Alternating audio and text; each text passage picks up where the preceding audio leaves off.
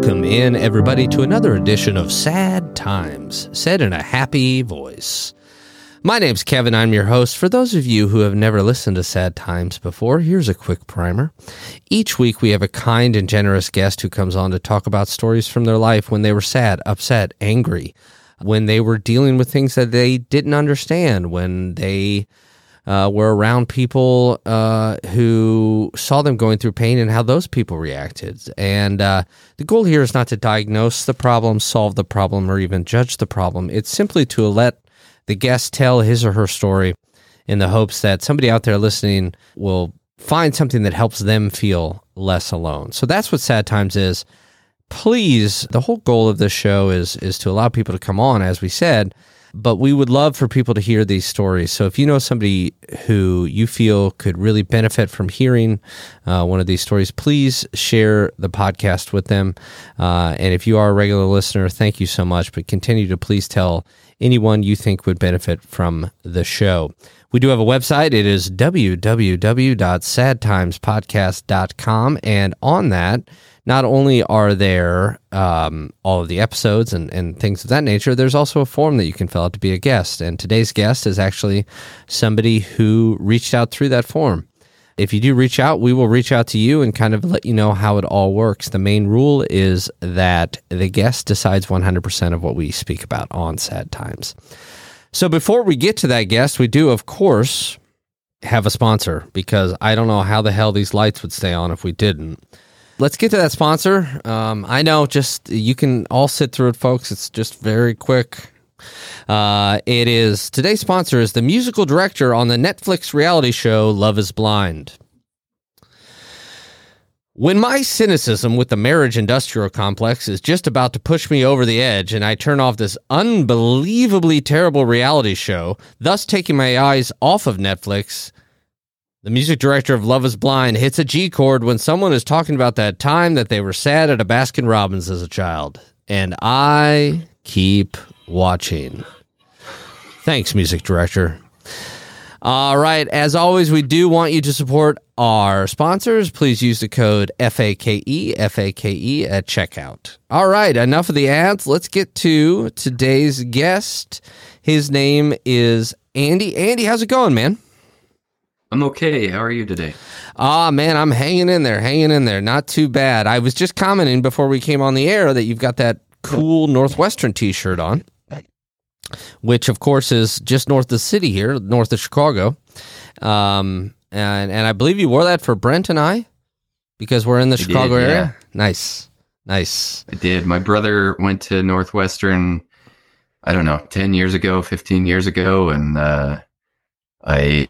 I got up there once. I wish I could have gotten up there more, but there were some good times up in Evanston, and we also have, my wife has some family up in Wilmette as well. So okay, we like Chicago. Right on. So do you guys get out here too much other than when you visited your brother? We don't.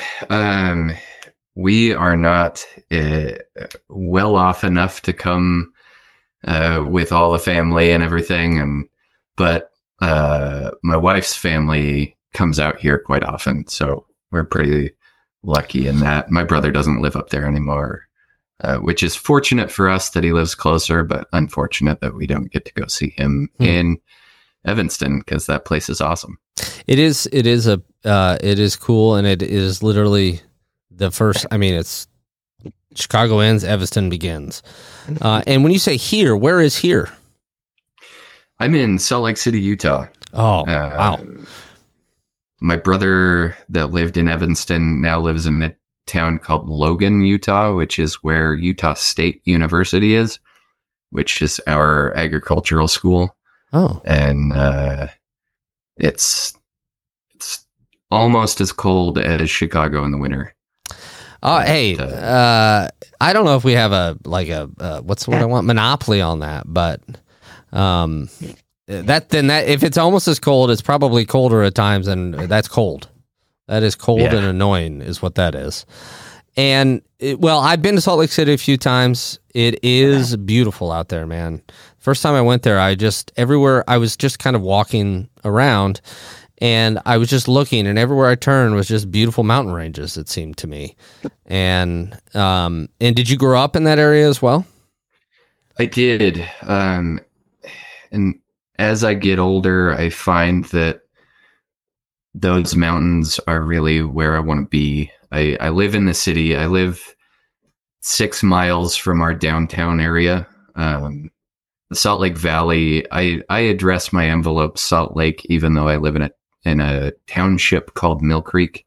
Mm-hmm. But the Salt Lake Valley is pretty large, and it's just suburbs. It's just crappy suburbs.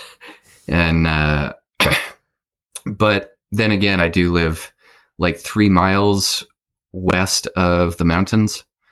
You had said before we got online that you'd been to Park City. Yeah. If you go over the mountains from where I live, just to the east, you'll hit Park City. So. Oh, okay. Okay. So I spent a lot of time up in the mountains as a kid, and I tried during 2020, 2021 to be up there multiple times a week, but we've just gotten too busy and I haven't been able to get up as often as I want. Are you a big skier? I skied growing up. If you live in the right neighborhood in Salt Lake as a child, skiing can be a part of your elementary school experience. Really? What do you? It's like at school? Yeah, we did ski school every Friday in elementary school. We'd go for half a day up to one of the resorts and take ski lessons, and it was definitely like, I'm sure we'll get into this, but it was definitely an affluent thing. Like, like my wife went to elementary school here in the Valley as well, and their school did not do that. Because they were not far enough east. The east side of this valley is definitely the affluent side. Interesting. Where I grew up. Now, but yeah, I grew up skiing, and ski season passes were really cheap when I was a kid. If you were in school, you could get a season pass for like $100, which is currently cheaper than the day pass that you can get as an adult. Which is why I don't ski anymore. That's a good answer. I don't ski anymore because one time I went skiing, I fell down the hill, and then I was on the lift, and I was the one that they had to stop the lift for because I couldn't figure out how the hell to ski off of it because I'm very smart. Brent, that's not that funny. That's just get it together, man. Jesus Christ. This is a serious podcast, Brent. Come on. I'm sorry about that, Andy. So that's why I don't ski. But you're from the area, and I think a lot of people, when they hear Salt Lake City, they hear Utah. Obviously, they think of the religion, and it's a very religious place, often associated with Mormons. Did you grow up in a religious family? I did. So I was adopted at birth. Okay.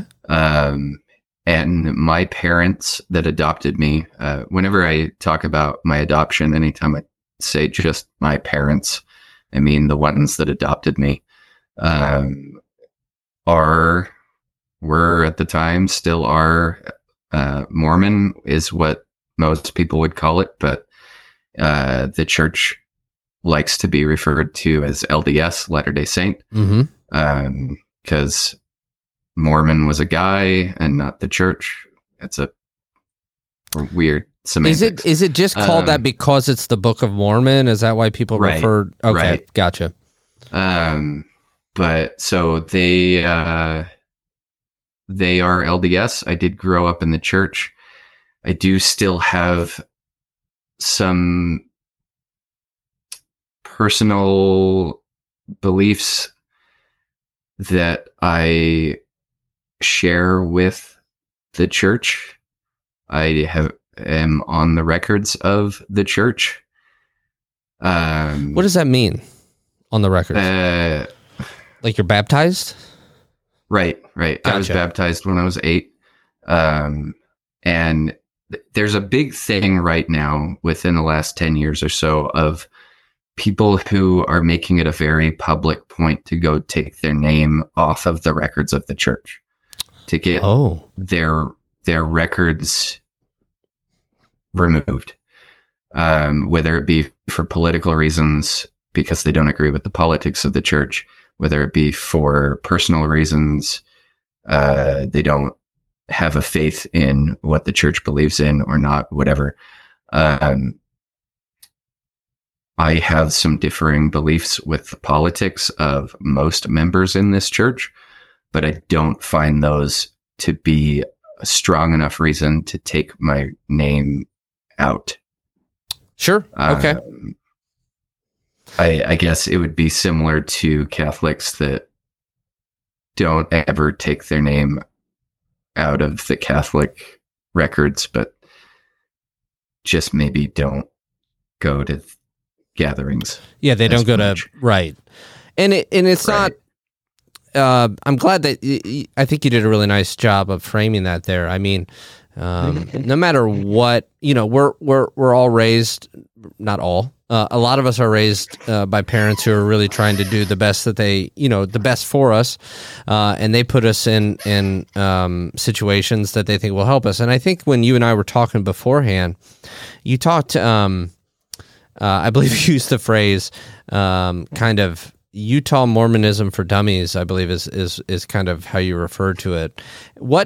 How, in that joking tone, like what does that mean to you? What is Utah Mormonism for Dummies? Utah Mormonism versus like you had mentioned, you grew up near or knew some Mormon people in Illinois or whatever.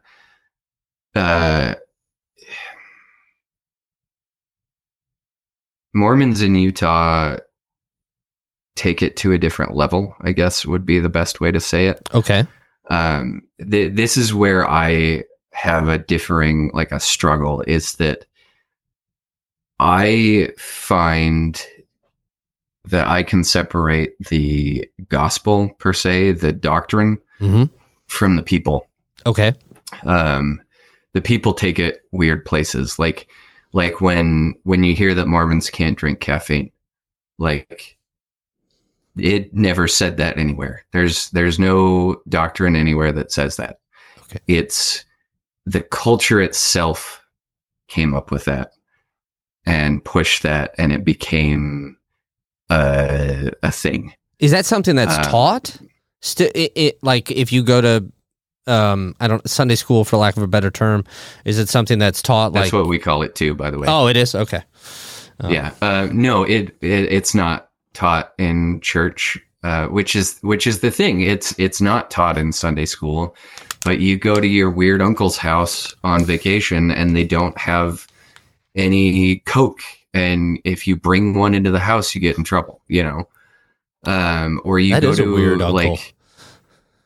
Or you go to what other Christians would call like Bible camp, and if you show up with a Coke or an energy drink, like you get weird looks.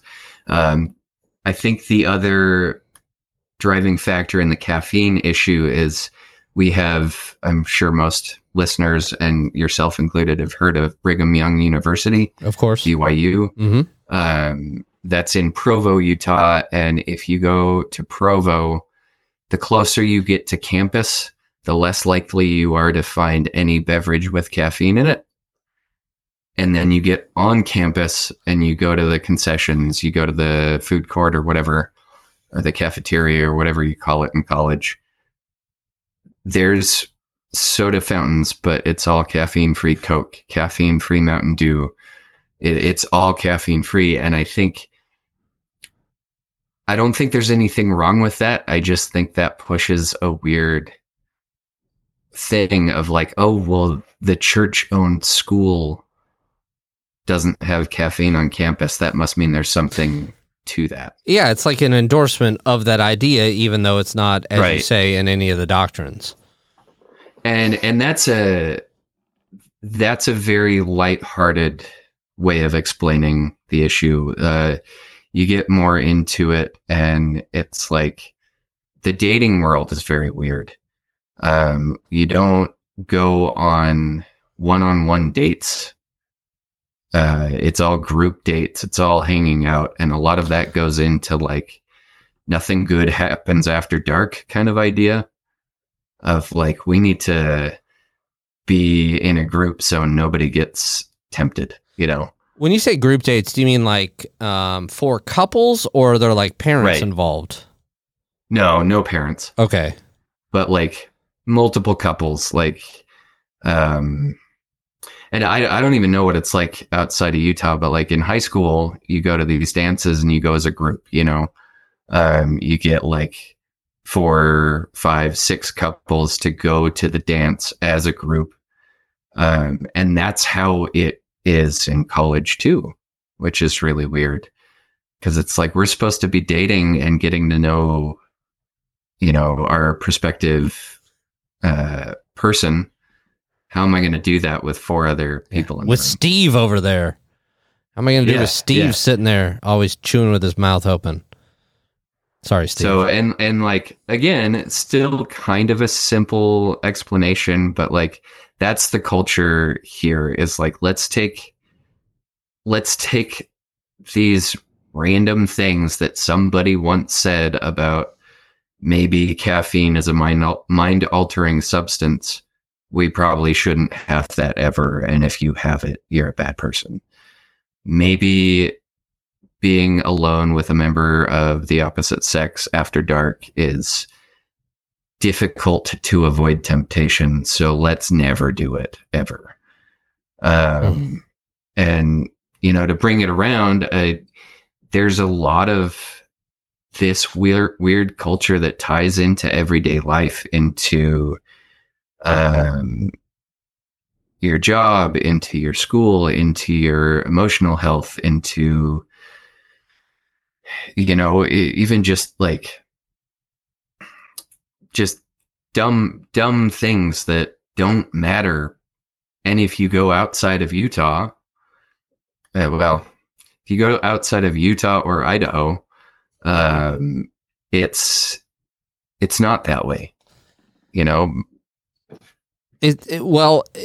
Right. So we have the example, obviously, the caffeine and the dating, but is it kind of the way that, are you kind of talking about kind of the general way that people kind of are expected to act and live and right? So tell me more about that. What do you mean? Like, what is kind of expected on a day to day? If I were to come in and maybe I was having a bad day, how would I be expected to act in this culture that you're talking about? You know, like my personal perception of it is that like there's kind of an expectation of like, you need to be count your blessings is a big term that is used, and I'm sure it's in other Christianity as well. Mm-hmm. You need to count your blessings. You need to look at the silver linings and things. If you're having a bad day, maybe just get over it and let's talk about the good things that have happened, which is not necessarily bad. It's not bad advice to find your bright spot, I guess, but I feel like the way that it is used in our culture here is to a fault of maybe just push it down deep inside and don't think about it. When you say push it down, so like, did you know people growing up who had, anxiety, depression, and then it just wasn't something that even, like, it wasn't spoken about, or if it was brought up, it was your faith should take care of that, or right. You're not thinking about it the right way. It's that type of thing. Right. I think I'm sure there are people in other faiths that have experienced the, like, if you're sad, if you're depressed, you should pray about it. You should ask God for patience or strength or whatever, which is fine.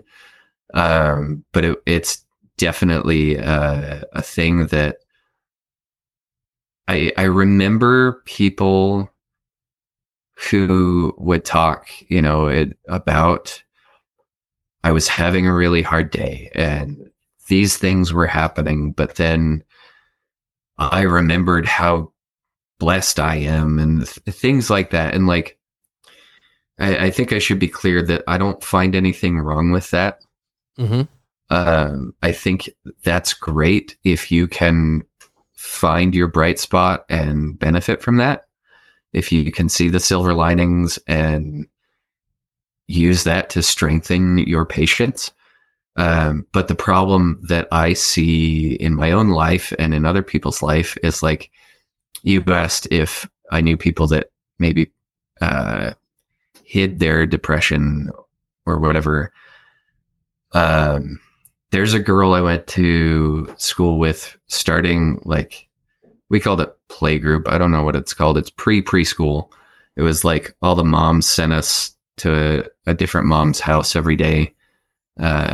Basically like what daycare was. Like a movable daycare. Yeah. It's like Ernest Hemingway. I've known this girl. Yeah. I've known this girl since daycare. I still interact with her every now and again now. So it's been 36 years that I've known this girl. And I had no idea that their family dealt with, depression, anxiety, whatever, until her older brother killed himself. We were in middle school and he was in high school and he overdosed on her depression medication. Oh, and that was the first suicide that I knew about. Like obviously in middle school, I knew suicide was a thing. I had heard the word. It didn't affect me. Mm-hmm. This family lived 6 or 7 houses up the street from me. Our entire school system, our elementary school, middle school, and high school in our neighborhood all had multiple weeks of, if you knew the family and you need to talk, come talk to the counselors. Like that was offered. Yeah. Okay. It hit our community that hard. Wow. Which I guess says something good about the community that we were raised in, but like, I didn't know what any of that meant. I didn't even know they were struggling with that kind of stuff because we all hid all that crap, Nobody talked about it. And even when you were a kid, was it implied that you hide it, or was it explicit, like you don't talk about that, when you're out in public? I don't even know. Like I was so young, I didn't know like what it meant, And then as I got older, I think, as I mentioned before, I grew up in a very affluent neighborhood, in a very affluent home. I don't think any of us really realized we were struggling. Okay. I've been thinking a lot about this because I've been stressing about how to say these things the way that I want to. And I'm realizing now, I don't think I knew I had anxiety growing up. We all thought I was just shy. Oh. And so, me not wanting to present something in a school assembly was, Andy's just shy. Yeah. When really I'm like freaking out and crying because I can't imagine myself going on that stage and saying anything in front of people, Were you able to articulate at any point? I know you said you didn't really know that you had anxiety, and I'm sorry to cut you off. Were you able to articulate that at any point, even just to say, I don't want to go up there or anything like that? Or was it just more reticence until you didn't do it and then everybody, chalked it up to you being shy? The second option. I was diagnosed with anxiety when I was 24. I was in college at a community college and couldn't bring myself to even go to the classroom. I'm sorry, I'm struggling over my words. No worries. The class that I had a hard time with, I was never enrolled full time in college because I couldn't do it. So I would work part time and I would take 2 or 3 classes at a time. And the class that I had a really hard time with was a business ethics class. And the teacher, I didn't like the teacher, and I was having a really hard time with communicating. And so I would go to the school, you know, I was an adult, so I'd get myself to the school and I would start walking to class and my heart would start racing and I'd start getting like a knot in my throat or whatever. And I would walk right past that classroom and go across the street. There was a bar that me and my friends would go to. And, you know, at the time, young LDS boy, it was not a place that I probably should have been according to the culture, but I would go over there and hang out instead of going to class because something was wrong and I couldn't figure it out. And after a couple of weeks, I finally, like, I remember I had a breakdown. I still lived at home. That's a thing in Utah, is we all don't usually move out right away after high school like everybody else does because it's Utah. It's a weird thing. Is it that you don't really move out until you have found a spouse? Is that kind of the direction that's going, or no? College or spouse. College or spouse. Or if you're lucky, both. Yeah, exactly. So I moved out on my 25th birthday. Okay. But at the time, I think I must have been 23 or 24. And I walked in to where my mom was and with my, chin trembling and breathing fast. And she's like, "What's wrong?" And I was like, "I don't know. I don't know what's wrong." Because this had never happened to me before. But things were getting worse. I was having a hard time going to class. And, I was just like, this is not normal. And I had my first real, genuine panic attack. Like my spells of being shy as a child were usually ended with me enforcing that I was not going to do whatever thing they were trying to force me to. Mm-hmm. But now that I'm an adult, I can't do that. I can't avoid college. I can't avoid work. So now I'm forced to do the thing. And so now I'm having a panic attack. And, my mom was really, really cool about it. There was no stigma. She wasn't like trying to make me hide things or anything, but like, I think our current culture of let's talk about your problems. It's normal to have anxiety. There's a podcast that I'm going to go on about anxiety. Like that wasn't a thing, 13, 14 years ago when all this was happening. It was like, I'm going to go to the doctor. I'm going to figure out what's wrong with me. And then I'm going to go back to school and pretend like nothing's wrong. When you had that panic attack in front of your mom, when, you were already, it sounds like, basically on the precipice of it when you walked in there to talk to her. And you said she was great about it. Was she just really accepting of it? Were you able to even articulate the anxiety you were feeling, or did you just kind of cry and break down? I remember her asking me what was wrong and me telling her nothing was wrong, and that was what was wrong. And then I broke down and cried. My mom is like the most nurturing, wonderful mother. She has her own issues that I'm sure we can discuss, but when it comes to her children, like this is what she was born to do. She came over and, you know, I'm 24 years old. I'm a grown man, and I sat in her lap and cried. Yeah. And to this day, I mean, growing up from probably 12 years old until I was 25 and moved out, I had a really difficult relationship with my mom when it came to behavior. But now I go over every Sunday and I try and make a good 20, 30 minutes of our visit where it's just me and my mom in a room talking and commiserating. And so when it comes to the depression and anxiety, I know we talked a lot when we spoke on the phone about like my dad not understanding, but my mom gets it.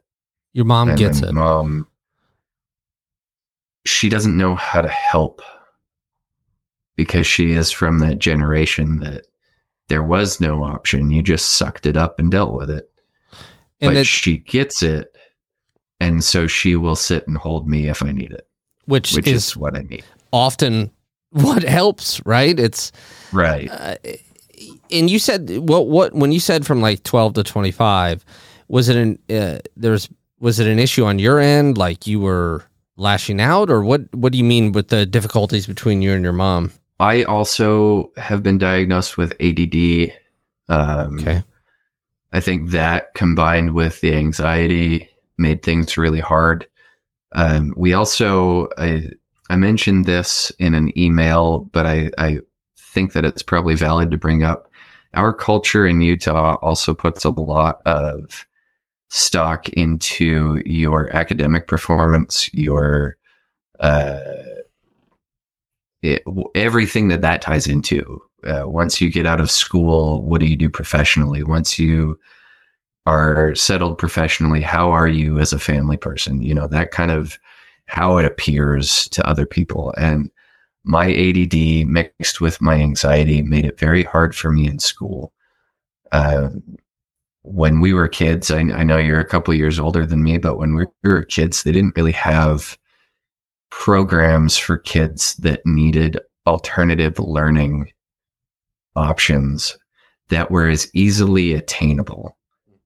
I know they existed. I know Montessori schools have been around forever, and I know there are other schools out there, but nobody really knew about it. Mm-hmm. And so sticking me in public school meant once I got into middle school, I started getting D's. I started, having a hard time because. And how did that go over at home? It was terrible. My older brother, straight A student, the first grade that he got that was not an A was in a ballroom dance class in college.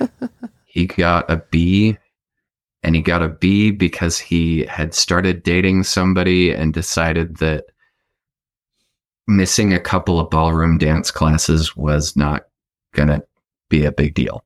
This brother also now is a professor in college, got his PhD at Northwestern, is very successful. So coming up behind him, mm-hmm. It was like, why the hell did you get a B in English?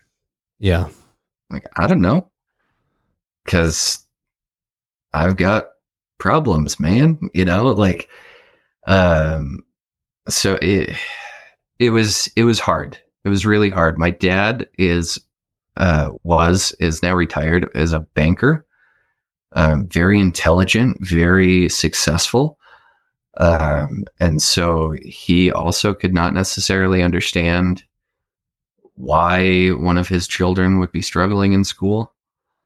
My mom, I mentioned a second ago, she had a few issues herself. She was the oldest child of 5 children. And she was brought up to let her siblings win at everything, let her siblings be correct, all that kind of stuff. Like, you're the oldest, you let your younger sibling win this game. Why didn't anybody teach that to my sister? I'm just curious. Right? That would have helped. And so then when she became parent, if we're having an argument, mom is correct no matter what, because she's the mom, she's right. This, I should state, this is my diagnosis that I came up with in high school when I was like, why the hell is my mom not acknowledging things that, maybe I'm correct about?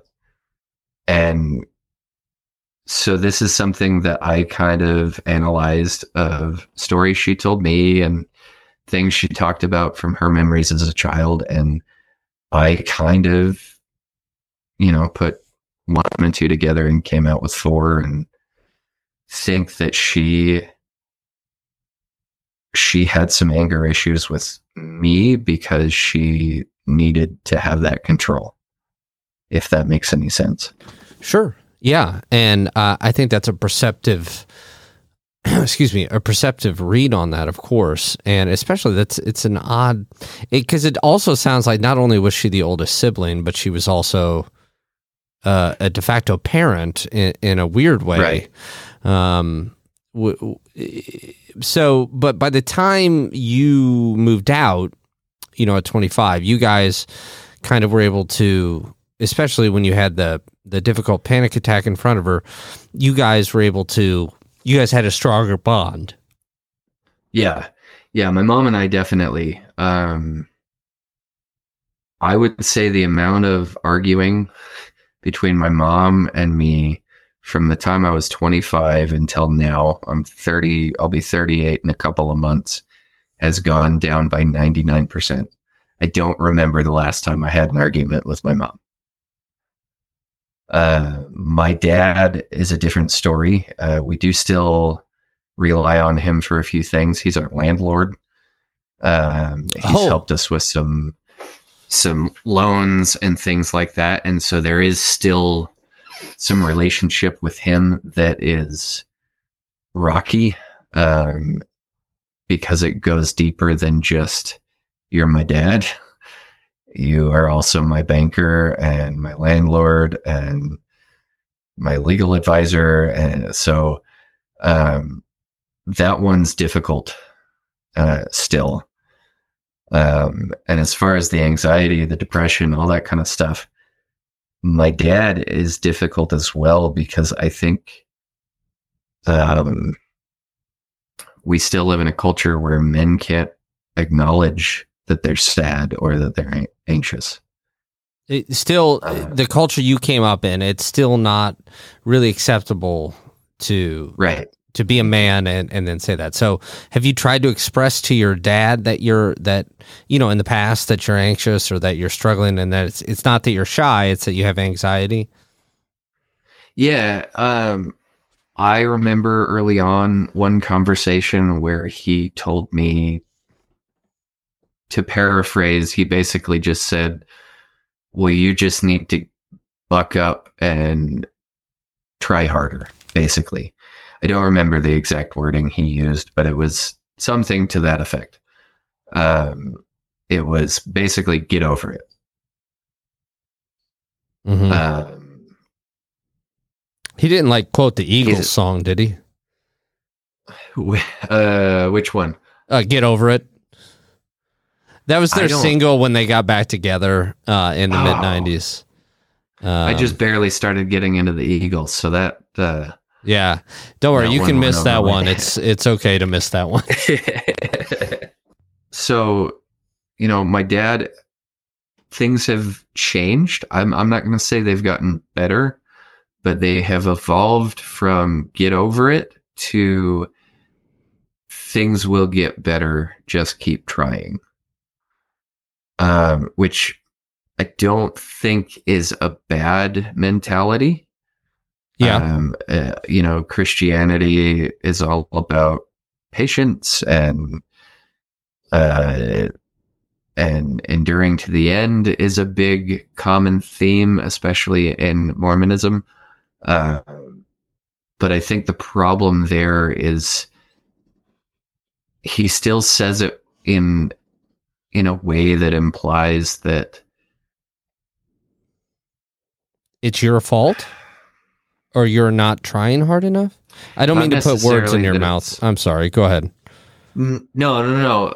Not necessarily that it's my fault. Maybe more so ignore the problem and just keep pushing.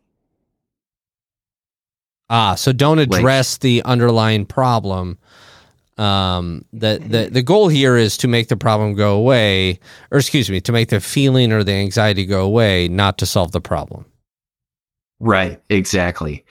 And I think this is a thing that I've been thinking about today as well. I think to bring it back around to kind of the culture here, I'm a person that I feel like I'm in good company here. We're both similar in the way that I don't want to bring down the happiness of the company that I'm in, but I'm not going to hide the fact that I'm having a hard day. I think there's something to be said about if you can admit that you have a problem, maybe you can fix it. Mm-hmm. And so I often, if you ask me how my day is, I'll try and be happy, but with a smile, I'll say, "Oh, it's terrible. How's yours?" That throws people off, doesn't it? Yeah. And like, that's a hard thing in this culture because we're supposed to be happy all the time. Everything's supposed to be wonderful and exciting and enthusiastic. And you know, it made my single life and my friend relationships a little bit hard. But I've been doing it for a long time, you know? Wait, I'm sorry. Why did it make your single life and your friend relationships difficult? What do you mean by that? Interacting with other people in the community, in the friend groups, whatever, was difficult in that I think there are people who would prefer that you push your problems away and avoid them. Do you find that now, as you're more open, I mean, you've come on the show to talk about this stuff and share your story. Do you find as you're more open and, you know, you were talking, 13 years ago, et cetera, that, things were different? Do you find that in groups of friends now, you can be more honest about your struggles or even with your family? Yeah, more so with friends. I definitely think times have changed enough. And I think that you find, I hate to use this terminology, but you find the other weirdos, you know? Mm-hmm. And I only hate to use that because it's so related to a lot of types of people that I don't necessarily want to find. But like, I just started a new job in May, and I found that I can interact with certain people on my team better than others because we all kind of admit, yeah, today sucks. I'm depressed. Let's get to work. We can laugh about how much today sucks together. That's awesome. And they all came up in the same culture that you're talking about too, with the always has to be positive. So it's almost as if your generation is, in a small extent, breaking through that a little bit. Would you say that's fair, or is that too premature to say? I do think that's fair. I also think there is an aspect of politics to it, unfortunately. I think the more progressive you get in this community, in this culture, the more okay it is to be not okay. Mm-hmm.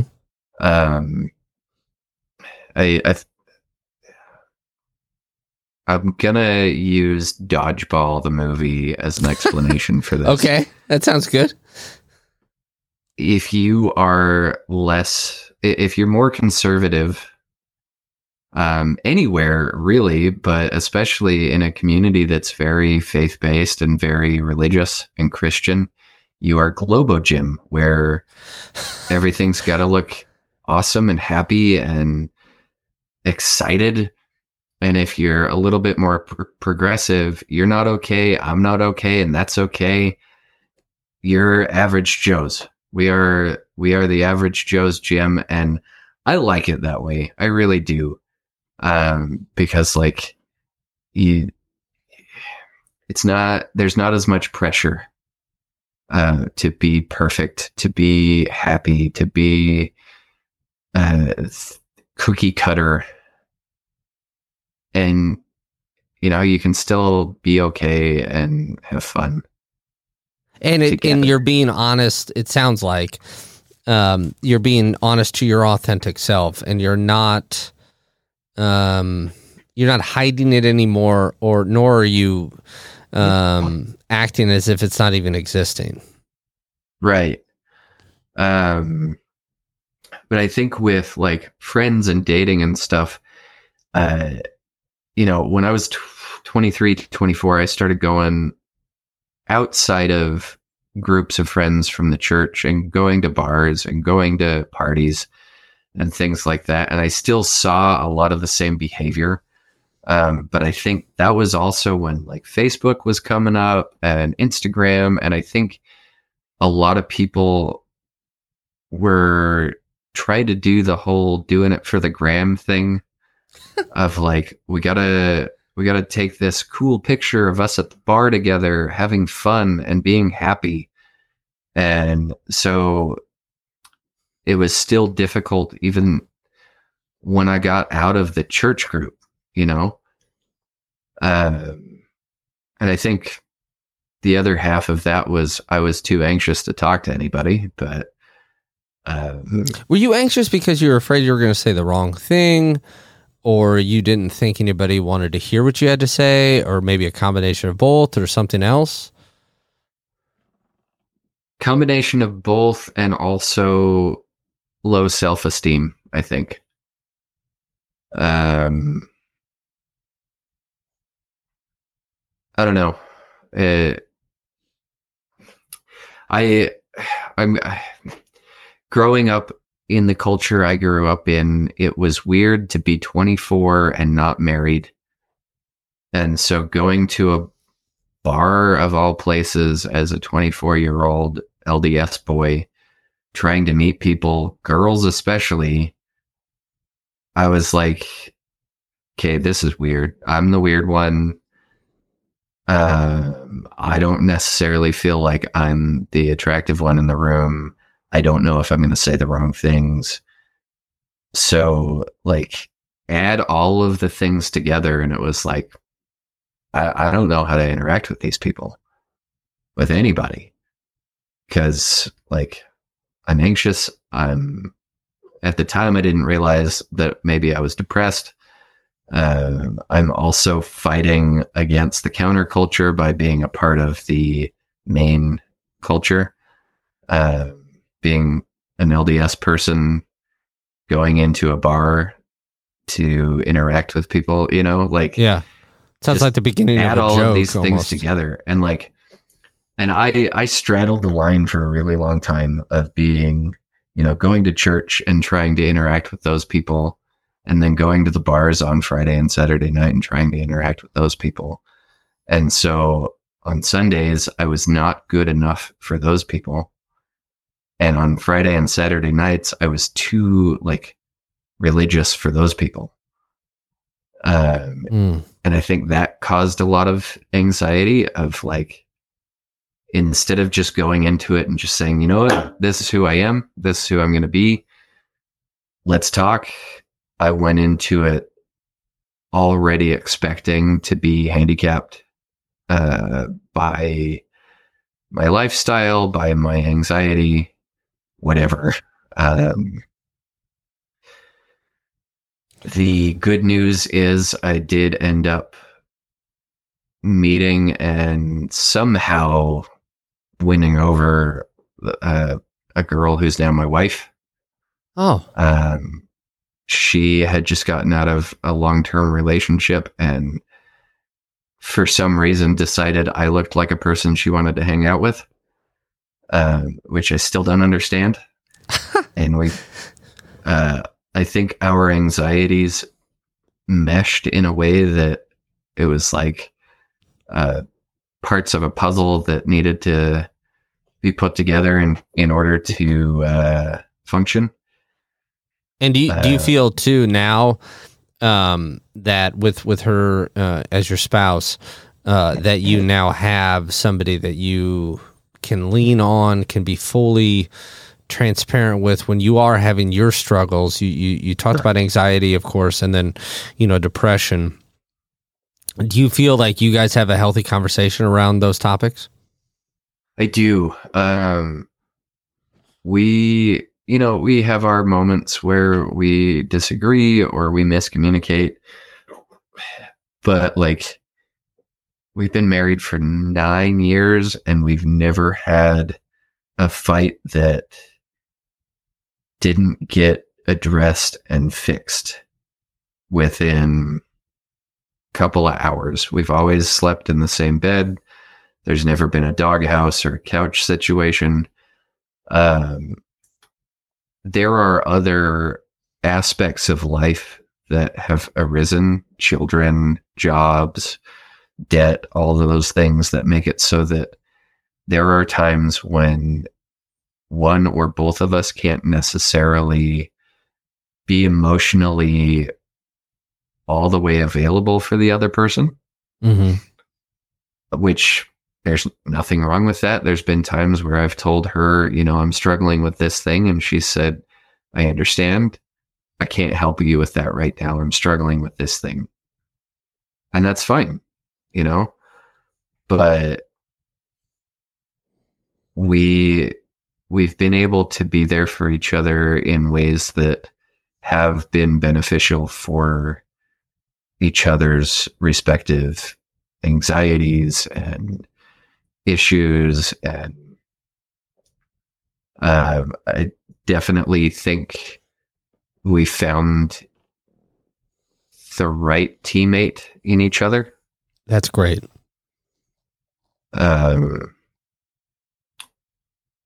She definitely, my parents are absolutely smitten and in love with her.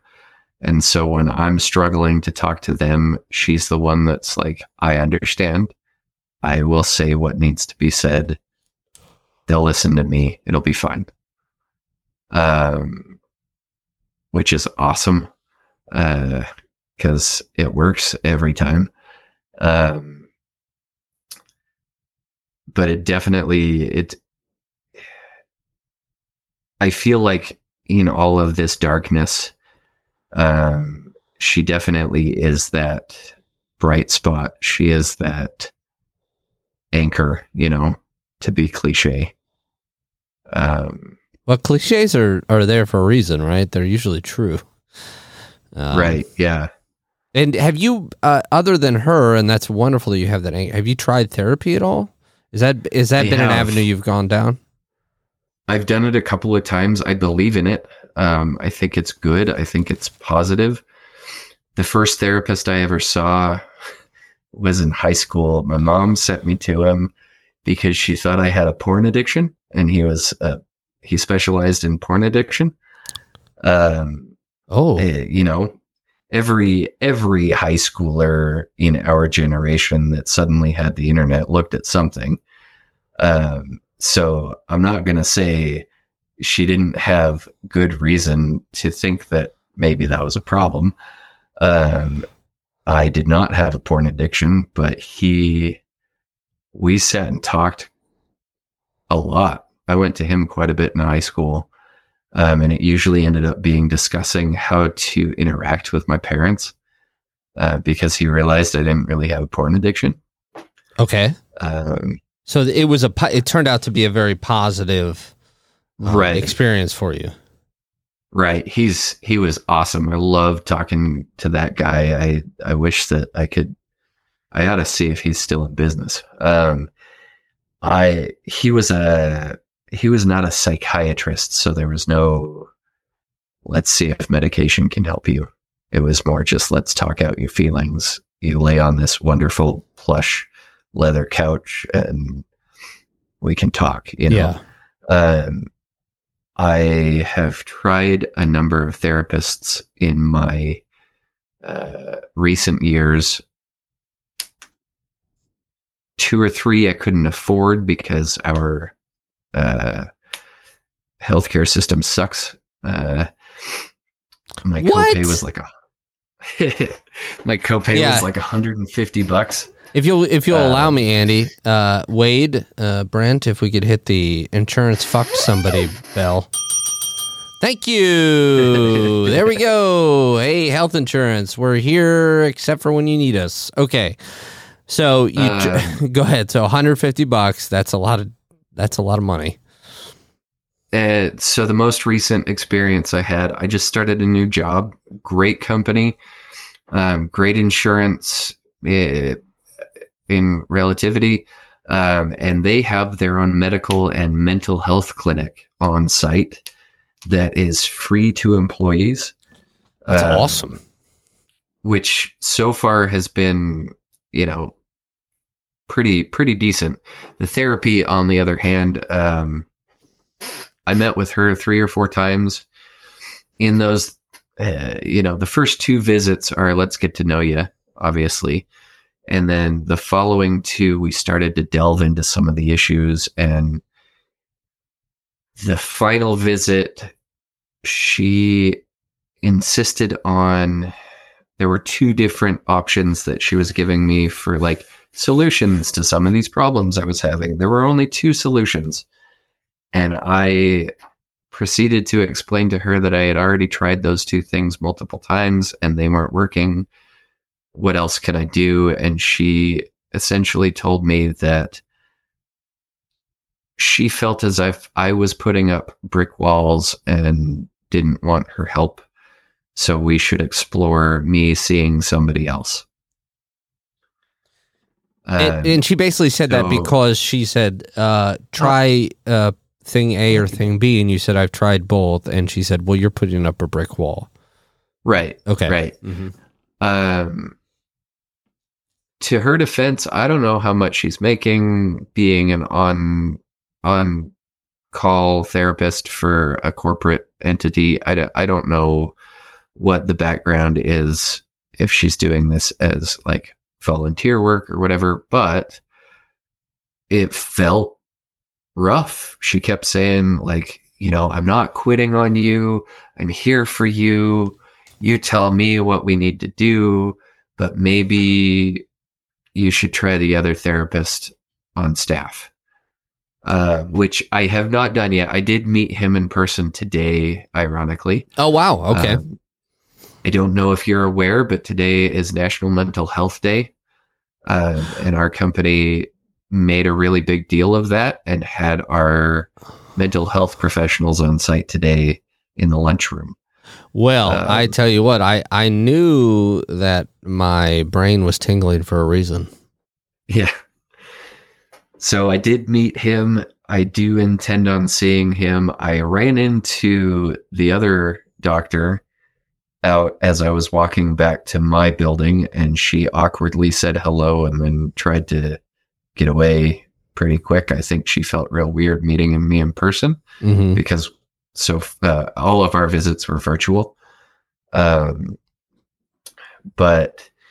I do, another thing that I've been looking at is, I don't know if I can talk about this, if you're cool with me talking about medication on. Oh, of course. On the podcast. Please. The FDA has approved a medication. I don't fully understand the science behind this.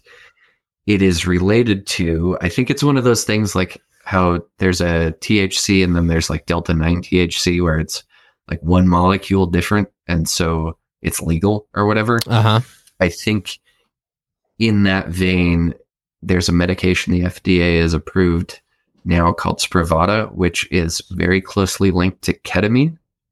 Ah, okay. Mm-hmm. And ketamine is now being researched for depression and anxiety. And I'm at a point with these things where I feel like I need to try something different. I need to try something new. I've not been medicated since I was 24. When I had that anxiety attack with my mom, I did start medication for my anxiety and I didn't like it. They put me on Zoloft and it made me depressed, really. Yeah. And I sorry to interrupt you, Andy. I just good. wanted to say that I had Zoloft prescribed to me as well. It definitely did not work, but this is a good time to say that the first medication, it's always worth going back. At least in my experience, I've had to try multiple medications to get the one for me that worked. So I'm glad to hear that you're looking into trying something else if you feel you do need the help. That's great. Right. So, I guess there's a blood test you can do where they test to see what medications your body will react to now. Mm-hmm. And I've been meaning to get that. I just don't really have a lot of time, which is also adding to the anxiety of the depression. Is there's no time when you can't afford to pay the bills. And so both parents have to work full time and all that. But I've been meaning to do that because I do think that it's something that I want to explore. Something else I haven't mentioned during this interview that I did mention in our discussion on the phone was I also have some autoimmune disorders, Hashimoto's disease, hypothyroidism. Both of those are thyroid issues, and thyroid disorders often result in fatigue, low metabolism, things like that. My thyroid issues are under control, as the doctor says, but I'm still fatigued. And so now they're saying, well, maybe you need to talk to a therapist and see if you have depression, which is why I am looking at depression medicine now, because I'm exhausted all the time. And, the anxiety is one thing, but I look back on my 20s, my 30s, my teenage years, and I've always been really tired, which could go into the thyroid thing. But I told you this when I talked to you last week, and I still find this to be something that I'm grateful for, but I've never felt a suicidal thought in my life. Which is why I didn't think I had depression. Isn't that interesting? Yeah. Well, one, I'm very glad to hear that you have not had those thoughts. And two, it's the absolutism that sometimes, well, it must, if I'm not thinking about hurting myself, I must not be depressed. So right. And then maybe we lapse back into buck up and all that good stuff. Right. So, I've been sad, and I believe like there's kind of that discussion, especially online now that everything's online, of like, you're not depressed, you're just sad. You're not OCD, you just like things a certain way. You're not this, there is a level clinically that you need to be at to be depressed or whatever. And like, I think there is a spectrum, mm-hmm. but in my younger years, I always figured, I'm just sad. I'm not depressed. I'm just sad. I'm just having a hard day. I am just having, a hard week or whatever. But that kind of stopped probably a year ago. And you mean you're identifying it as just having a bad day stopped about a year ago, and you've seen it as more of a long-term issue? Because that bad day has been that bad 365 days. Don't forget about leap years, Andy. Yeah. That's a chance to have. Next year will be. That's one more bad day you get to have. Cheers. At first, I thought I was just tired and stressed because I've got 2 children. My oldest is in school now. He's in elementary school. He started last September. And my youngest started daycare last October. He was 4 months. I don't know. So they started getting sick because they're suddenly around all these other kids. And so we stopped sleeping because the kids are sick. And, so was I just tired because the baby didn't sleep all night? And I'm on day 3 of not sleeping for all night long and having to go to work each day. I don't think so, because that's been every other week now since last October. Both kids have been sick. And I should be used to this by now, right? I should be used to the anxiety of is my kid's school going to call and tell me to come get him. And it got real hard in the wintertime. I think I got some of that seasonal affective disorder thing. And I joke about this, and but like, I found a lot of solace in listening to really sad country music. I love sad music, man. Yeah, I think, and I enjoy it. I like a lot of different genres, but like I started getting into like really sad Colter Wall and Charlie Crockett. Yeah, I love Colter Wall. I don't know if you've heard of Vincent Neil Emerson. I don't know that I have. He's toured with Colter Wall, and amazing voice, amazing musician, but he's got some of the saddest. Like, I go back and listen now, and it puts me right back in that mood, you know? Mm-hmm. But it was like every single day for the last year, I'm just like, maybe it is depression. Maybe I am. Maybe I do need to go to that doctor and see if they can give me something to deal with this. And is that why I've been tired my whole life? Is that why I've been, like, it's all starting to click. Right. And, as you're at that point now, you reached out again. I was very pleased that you were able to come on and tell this story, but it sounds like to me, as we're wrapping up here, that it sounds like you have gotten to a point, nothing is solved, nor will it maybe ever be solved, but you're starting to understand a little bit more. It sounds like you're becoming a little more accepting of the troubles that you have, and now you're working on a new way to address that, and I think that's a really positive thing. Right. Yeah. It is difficult. Like, I don't have any answers yet, as you said. I don't have any good coping methods right now. I try to be physically active. Part of my autoimmune disorder treatment involves good nutrition and good exercise. Mm-hmm. But like, if I'm sad and tired, I don't want to go for a run. Sure. Well, yeah, I mean, that's the catch-22 of all catch-22s, right? But I've started, actually just within the last week or two, especially since listening to your interview with the guest that is into marathons and stuff. John. I started running with my dog in the afternoon. Oh, that's awesome.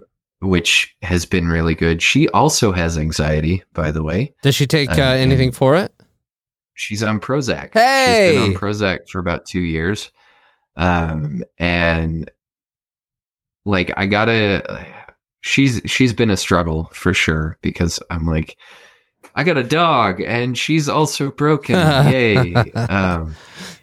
But it's been really good the last the last week. I go on like a 20-minute run with her after work, and I'm not running the whole time. Like, I'm no pro Kevin Crispin marathon runner.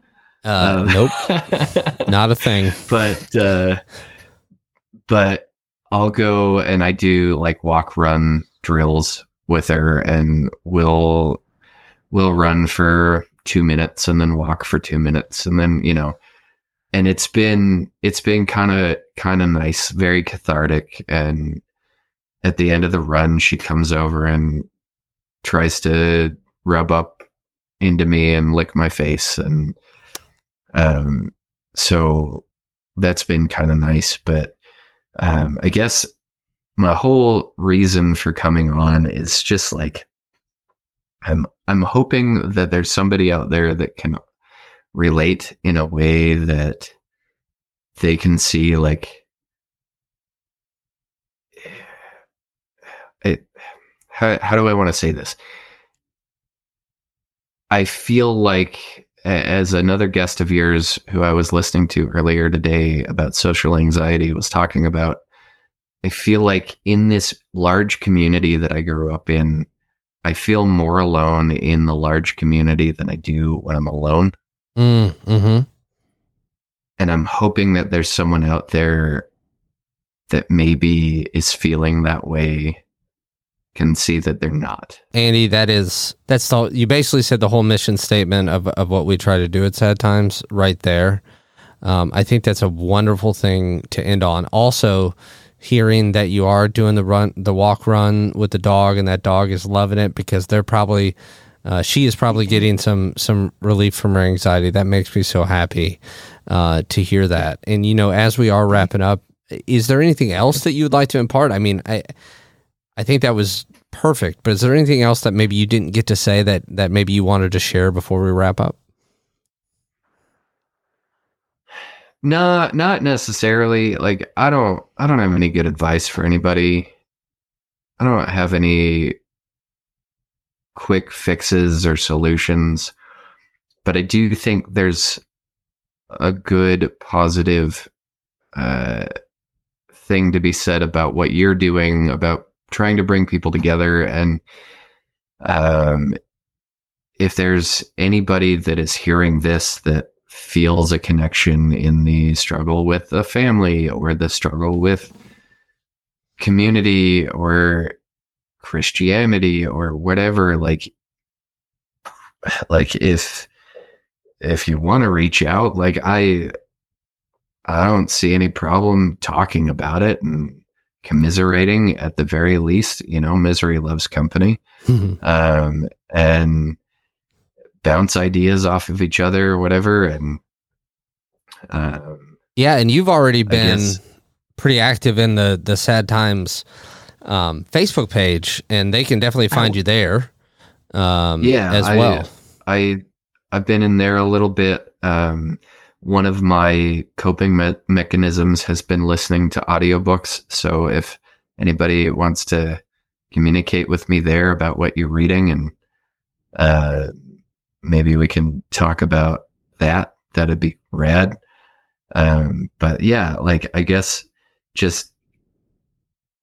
my biggest coping mechanism is community. Even though I've talked a lot about how community has been difficult, I think building a new community of people who can relate and who can help each other, we're all in this together, and we all can help each other in some way or another. And if I can help, I want to. And if somebody else can help, please help me. Well, and Andy, by the way, is Brent, just write this down. Andy's now the new co-host of the show because he's saying it better than I ever did. So about reaching out, and we're all in this together, and that's right. And Andy, you didn't have to reach out to us. You didn't have to come on here and tell your story, and we're so appreciative that you did. And I'm so happy to hear that you seem to be at a really good spot, and hopefully some good things are coming ahead for you. And as you mentioned, we have that Sad Times Facebook group. If you search that Sad Times in Facebook, you'll find us there. If you see the logo of our podcast, that's what's on the page. So, Andy, thank you so much, my friend, for coming on. I really, really appreciate it. Thank you so much, Kevin. I also appreciate it. This has been great. Good. I'm glad to hear it, man. And hopefully we'll talk more books and such in the coming days. And really appreciate it. And to everybody else who's listening, I'll try to end it the same way I always do, which is just a reminder that there's always room for kindness and grace, even with yourself. I forget it constantly. And I try to remind myself that there is always room for kindness and grace. And we will see you next time on Sad Times.